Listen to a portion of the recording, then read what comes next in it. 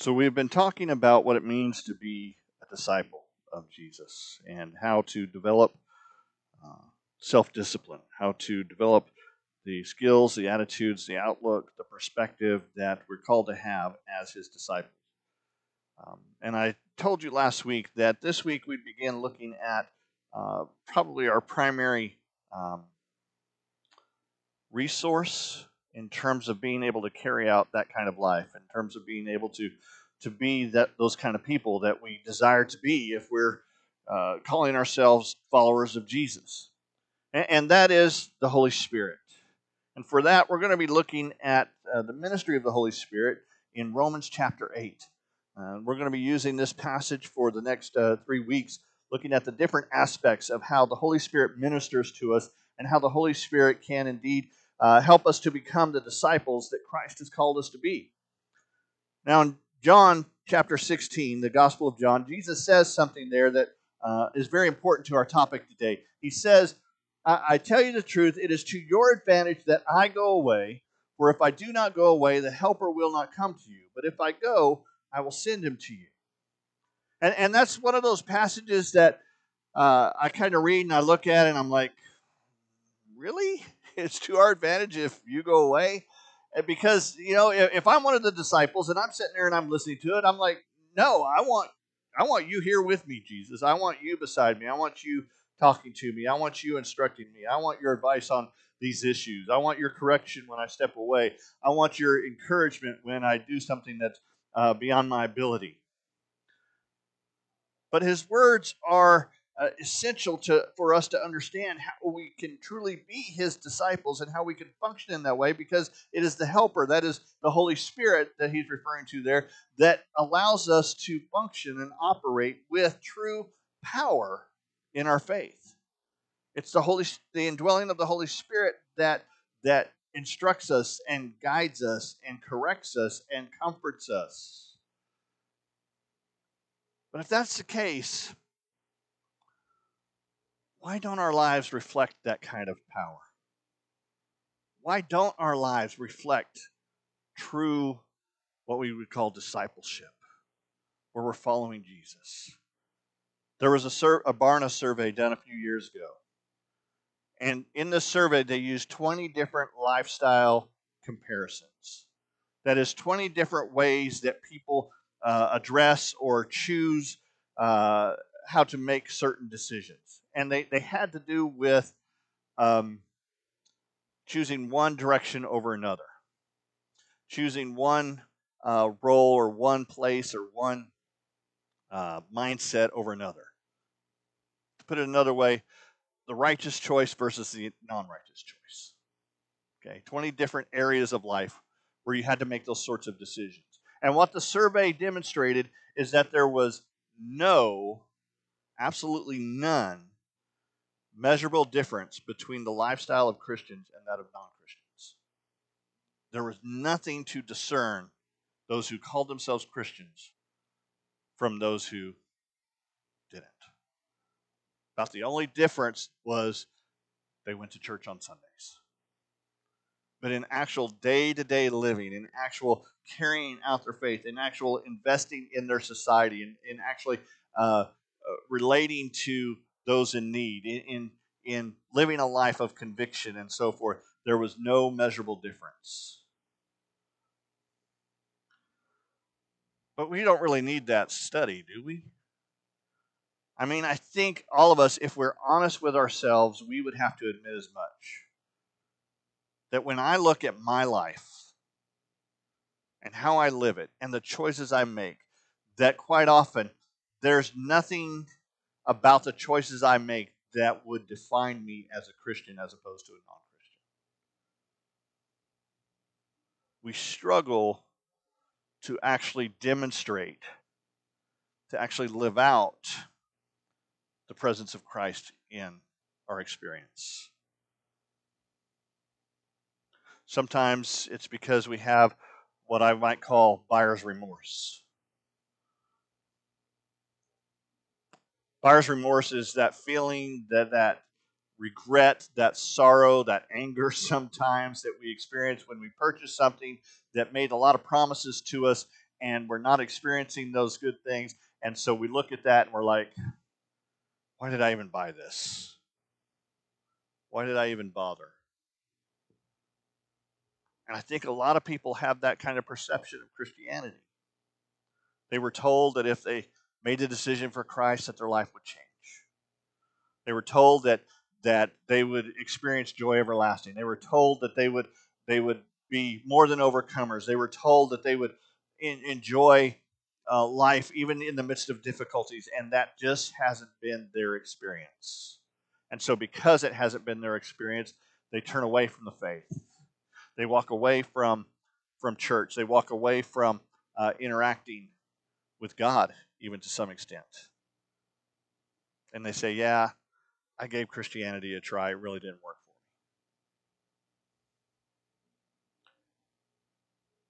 me. My hope is, as we look at the work of the Holy Spirit this week, that if that's where you're, or over the next several weeks, that if that's where you're at, that you'll discover a pathway forward in which you can indeed experience life the way you were intended to experience it as a believer. That you can indeed experience the power. You can indeed experience the perspective change. You can experience the reality of Christ living in you in a way that's powerful.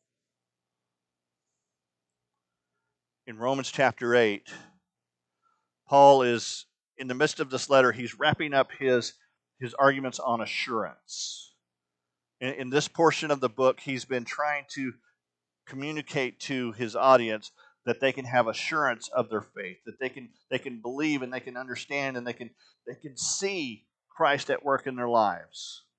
He started by looking at the nature of faith and grace and how those two interact. And then he continued by looking at the failure of the law to bring change because we twisted the law.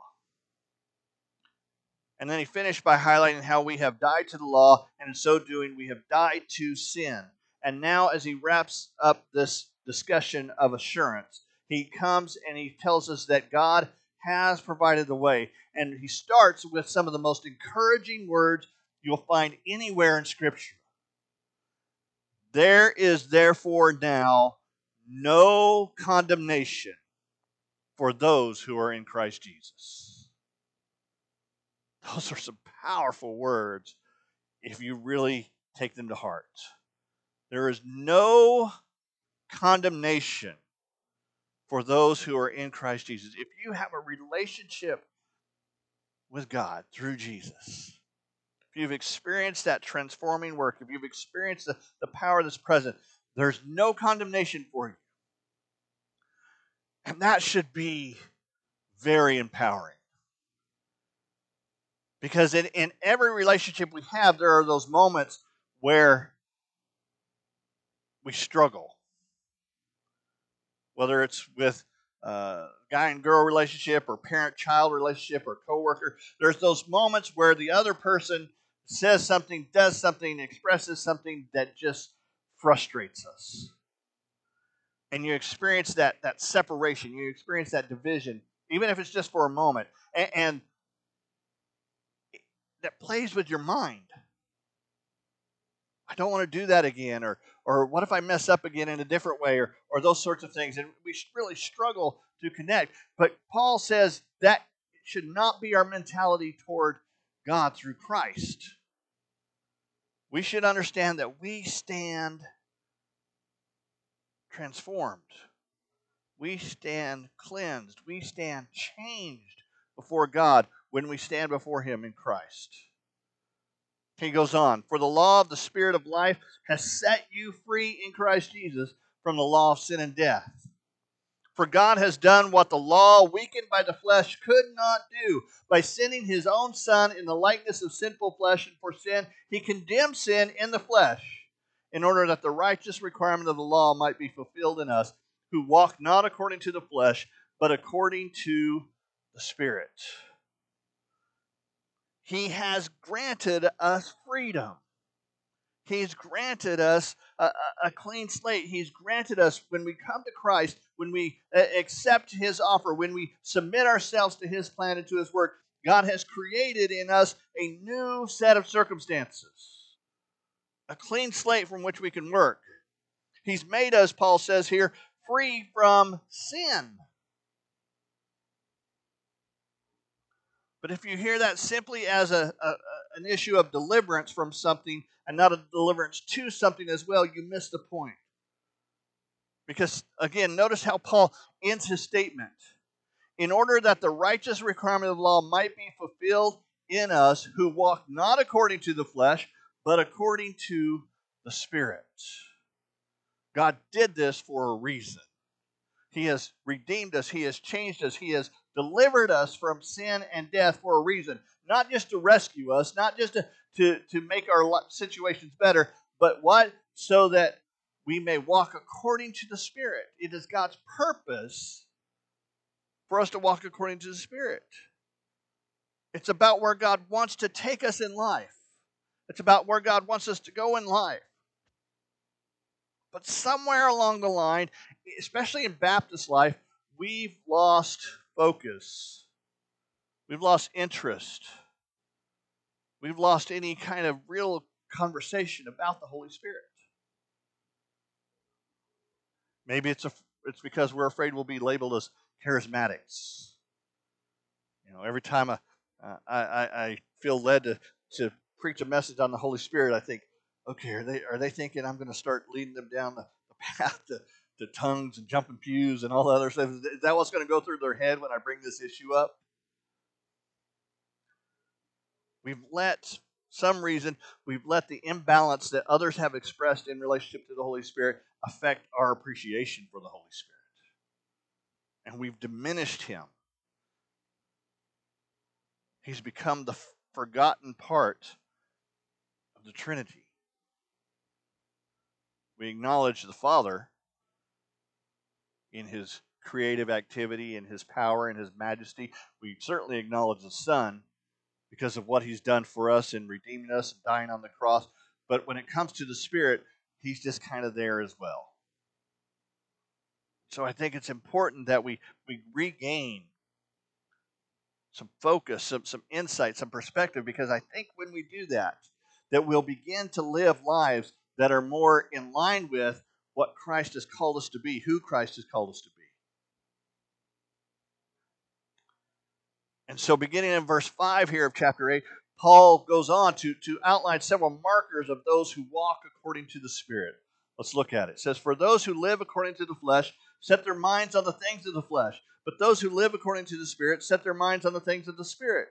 For to set the mind on the flesh is death, but to set the mind on the Spirit is life and peace. For the mind that is set on flesh is hostile to God, for it does not submit to God's law. Indeed, it cannot. Those who are in the flesh cannot please God. You, however, are not in the flesh, but in the Spirit, if in fact the Spirit of God dwells in you. Anyone who does not have the Spirit of Christ does not belong to him. But if Christ is in you, although the body is dead because of sin, the Spirit is life because of righteousness. If the Spirit of him who raised Jesus from the dead dwells in you, he who raised Christ Jesus from the dead will also give life to your mortal bodies through his Spirit who dwells in you.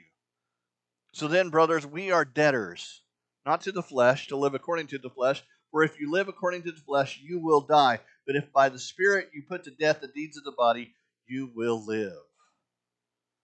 Now, there's a lot there. He's packing a lot of theology into those sentences. But let me just see if I can break it down just a little bit more to help you kind of understand. What Paul is essentially talking about here is that those who walk in the Spirit experience life. Real life. Okay? You ever had those moments in your life where you're like, man, I felt really alive?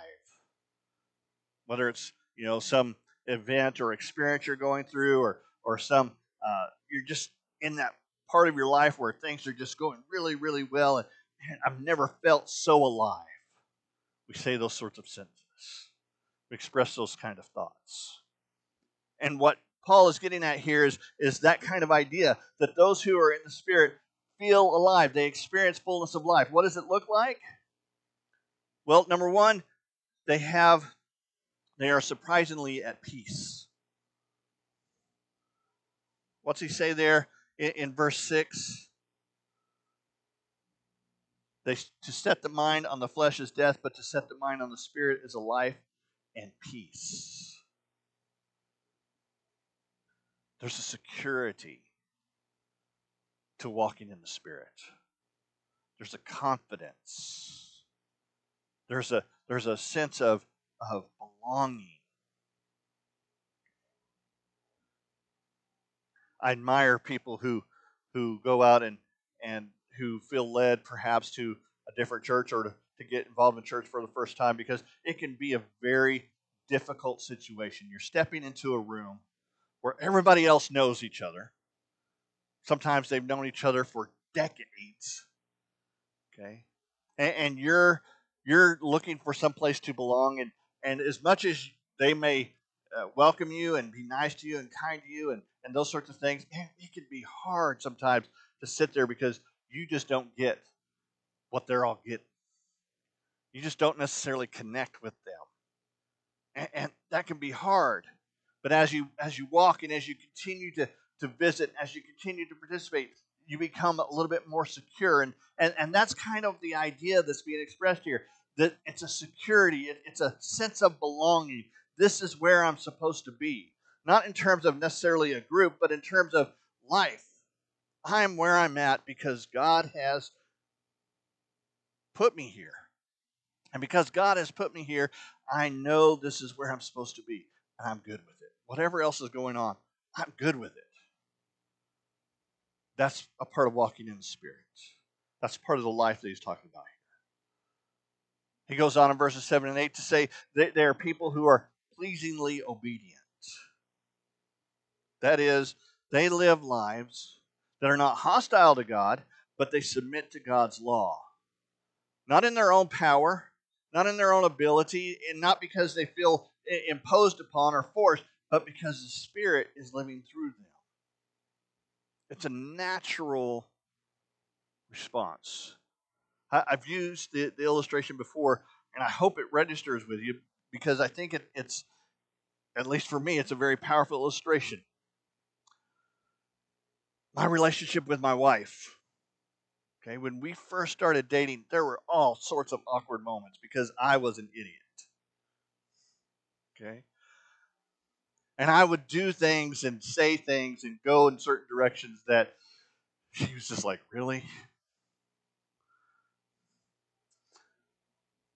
But hopefully, I think this is the case at least, now that we've been together for 30 years, those have diminished somewhat. There's still those moments when I leave cupboards open that I should have shut, and other things like that, things that I know I should do and I just don't. But by and large, there's been this decreasing frequency. And because that decreasing frequency hasn't happened because she's this overlord who's like, get it right or you're in trouble.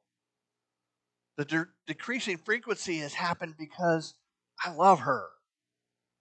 And I want to make her happy. I want to do things to see that smile come on her face.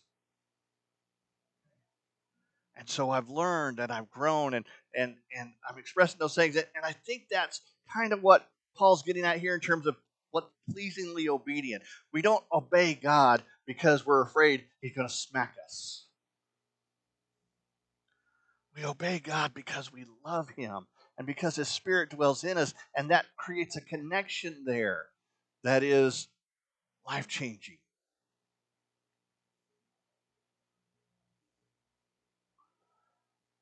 The third thing is that they're confidently situated. This is very close to being at peace, but it's more than that. It's a connection, and it's expressed for us there in verse 9. You're not in the flesh, but in the Spirit. If, in fact, the Spirit of God dwells in you. We know the Spirit dwells in us if we have come to Christ. Distinctively righteous, verse 10. The Spirit is life because of righteousness. Righteousness is that aspect, it's that reality of walking in relationship with God. Consistently victorious. Now, that's the one that I think we kind of say, really? Because the others, we can look at it and we say, yeah, I've experienced peace, and yeah, I obey God and I love God, and I kind of know I'm situated and I'm safe. My mind tells me that, and distinctively righteous. Okay, there are some aspects about me where I'm revealing who Christ is and what I do, but consistently victorious, I don't know about that one. And yet, Paul makes the point here in the strongest possible way by saying, what? The Spirit who raised Jesus from the dead dwells in you as well. Think about that. The power that brought Jesus from the dead. And we're not talking, the 9 minutes or whatever that we sometimes see, well, they were dead. They were clinically dead for 9 minutes or even 30 minutes or whatever, and then they came back. We're talking 3 days dead. And the power that raised him from the dead is available to you and me as believers. What is there that we couldn't do with that kind of power at our disposal? What is there that we couldn't accomplish with that sort of power? Nothing. Nothing. So why don't we have this? Why don't we live like this? Why do we not experience this kind of power? Why is there no discernible difference between believers and non-believers in the life they live? Why don't we see the Spirit at work in our lives? Well, I think Paul gives us those answers in this passage as well. Number one, because we compartmentalize our faith. That is, our faith is for this part of our existence and our experience, but not for these parts. We see our relationship with Christ as a component of our life instead of as everything. I just want to add a little bit of Jesus. I want to keep doing the same things I'm doing, but just add a touch of Jesus to it. That's not walking in Christ. That's not walking in the Spirit. That's not allowing the Spirit to express Himself in terms of who we are. Because in that sort of lifestyle, we're what? We're committed to doing the things that we can do on our own.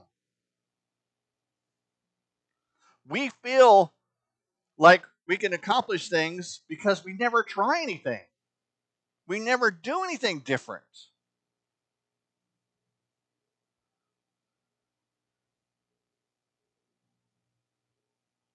We feel security not in the fact that Christ is with us, but we feel security in the fact that we're doing what we've always done and we're good with it.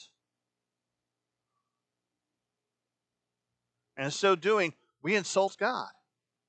Because He says, the very power that raised Christ from the dead is available to you. And we say, okay, that's nice. I'll just keep doing things under my own power. Things I'm comfortable with. Things I'm safe with. I'm not going to risk it. When the pastor gets up and says, we need to share our faith. I don't know if I can do that.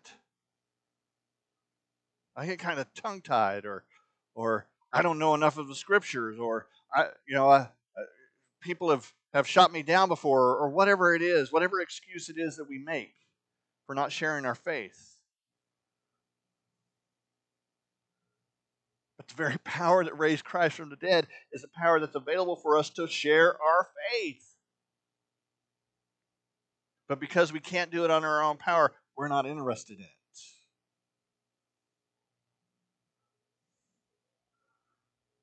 We compartmentalize our life to where the Spirit can have us on Sunday mornings when we sing our God's praises, or even when we open our Bibles, because we know the Spirit's got to be there for us to understand Scripture. The Spirit can have those moments, but the day-to-day experiences, walking with conviction, standing for what's right, I don't want the Spirit to be a part of that, because then I might look like a radical.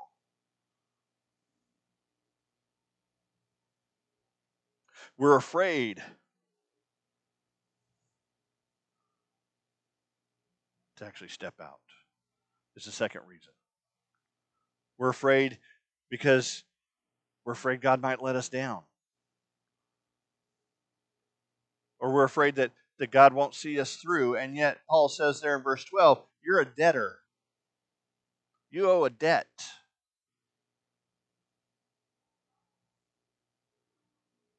I don't know many creditors who just let people slide on their debts. But I also don't know many creditors who won't do what they can to make sure that person's able to pay that debt. And that's the idea here. Paul says, yeah, we're a debtor to Christ. We're a debtor to God for what he's done. But he's going to come alongside to help us walk in a way that pays that debt. I think a third reason is we don't see it as important. It's not a priority to us. I have the Son, I'm good. But Paul says we need to live according to the Spirit to reflect that we have the Son. Jesus said in Matthew 5:16, let your light shine before others so that they may see your good works and give glory to your Father who is in heaven. We need to be living a life that reveals who God is and not worried about the outcome of whether they accept us or they don't, or whether they accept Christ or don't. We've all heard the saying, I think, you can lead a horse to water, but you can't make them drink. And I've heard that a lot of times in terms of people, in terms of their sharing their faith. Well, I can't make people drink. You're right, you can't. You can't make people accept Christ. But someone once said, and I think it's true, our job is not to make the person drink. Our job is to help make them thirsty. It's to help them to see the value of what it is that we have. I want that. You ever been there real thirsty and someone walks by with a cold beverage and you're like, I really like that.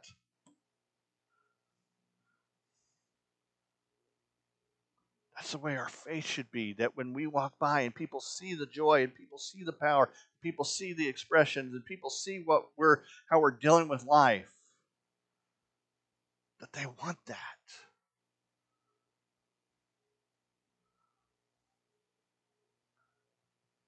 Next, I don't think we expect a difference. We don't expect a difference. A lot of us who grew up in a church, sadly, we grew up seeing this, that there's no difference between the Christian and non-Christian. And so we bought into the story over the years. There really doesn't need to be a difference. That's what I've seen my whole life in church. That's what I've seen in terms of the believers that are around me. That's what I've seen in terms of people who are Christians for years, and they get up and they fight and they bicker and they argue and they don't have love in their hearts, and they're not sharing their faith and they're not actively involved. So if I haven't seen it my entire life in church members, then why should I expect it in my life either? And so we settle.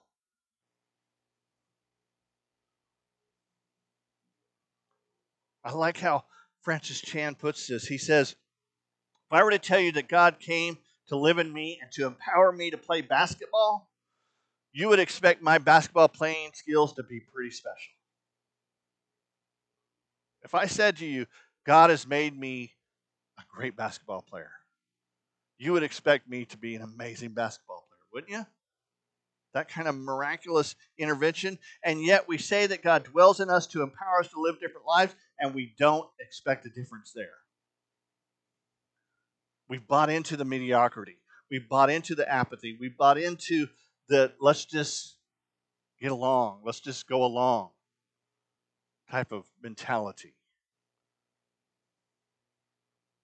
So how is God ever going to express himself when we don't even expect him to? And then when we do see God start to move, we panic. I don't know how many times I've been in churches and works where God has began to move.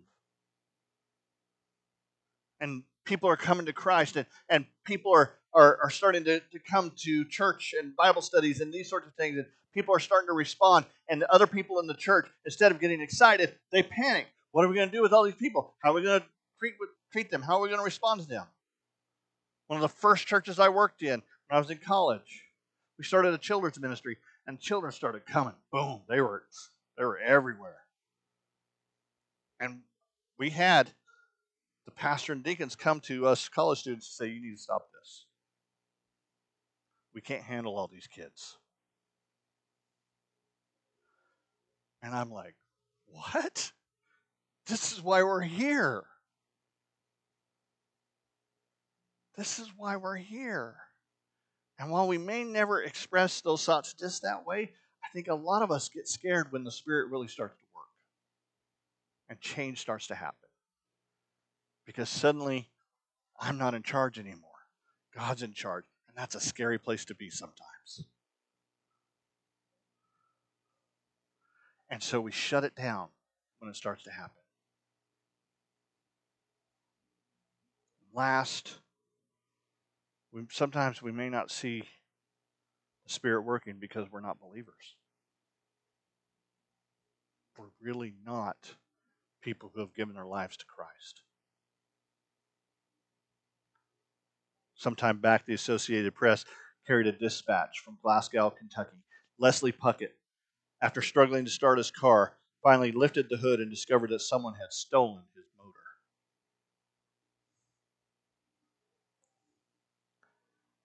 And I think sometimes that's where people are at. They've struggled for years to start their motor, so to speak. But the fact is, they never gave their life to Christ in the first place. There's no motor there to start. And I really don't want to take a passage that's intended or designed to offer assurance to use it to create doubt. That's not my purpose here. I'm not trying to create doubt in people's life. All I'm asking you is simply, one more time, listen to the Spirit. Is the Spirit convicting you, leading you, telling you, communicating to you, relating to you that you don't have a relationship with Jesus Christ? That while you may have prayed a prayer once upon a time or said some words that somebody told you to say once upon a time, you've never really entered into a relationship with God through Jesus. You've never really connected. You thought you were buying fire insurance when Christ was telling you to buy a whole life policy.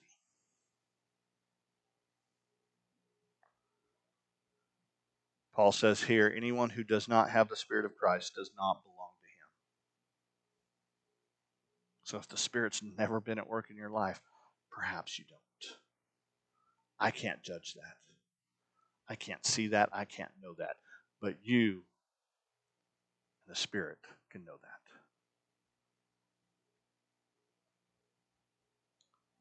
But those of you who have made that decision, those of you who have given your life to Christ, let me ask you kind of where we started. Are you even giving any attention to the work of the Holy Spirit?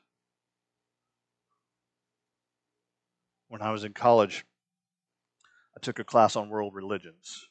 We had a guest speaker who came in and he did something I'd never seen before. As he broke down the Christian denominations, he wrote Father, Son, Holy Spirit up on the board. And he said all of the Christian denominations can be placed somewhere on the spectrum over concerning which person of the Trinity they focus on. Put up there the Roman Catholics, Eastern Orthodox, some of your high church Protestants under the Father. That's where their emphasis is. The Father and His holiness and His glory. And then the evangelicals, and Baptists and so forth, they were under the Son. That's where their focus is, always on the Son. And then charismatics, they were under the Spirit. And I never really thought about that. And I think there's some accuracy to it. But what I think is also a part of that is the fact that sometimes we so focus on the Son, we forget that He told us Himself that for our walk and for our ministry and for our growth and for our power, it's important that the Spirit comes, that the Spirit be a part of us. And we need to acknowledge that and realize that. As believers, we need to be praying, not just to the Father, just to the Son, but through the Spirit as well. And I think as we reorient our focus, it's not that he suddenly does stuff that he wasn't doing before, but we see it at work more, and we value it more, and we begin to live life according to it more. The Spirit has been given to us to empower us. Are we living in that power? Let's pray. Heavenly Father, I thank you for this day. I thank you for your grace and goodness. Thank you for your Son, all that he's done so that we might have life. And I thank you for the Spirit. God, I pray that you would help us here this morning to acknowledge our relationship with you and how it works or how it doesn't work. God, I pray that if there's anyone here who's never experienced the salvation you offer, never experienced the deliverance, the joy, the peace that you are trying to get them to experience, that you're trying to help them to see and understand, God, that you'd lay that on their heart this morning, that they would respond in faith. God, I also pray for my brothers and sisters who've made that commitment, but who are not living lives of power, who are not living in an experience, in an outlook, in a perspective that reveals a difference. Help us, Lord, to see how you have empowered us through your Spirit to do just that. Help us to make that a priority, to see it as important, and help us to walk with an expectation of what you can do in a life that's totally sold out to you. God, I pray that the decisions that need to be made here this morning would be made. Whether it's uniting with our church, surrendering to your call to ministry, surrendering to walk with a renewed emphasis and commitment to who you called us to be, or most importantly, Lord, surrendering our lives to you so that we might experience salvation. Use this time for your glory, for your kingdom. In Christ's name I pray.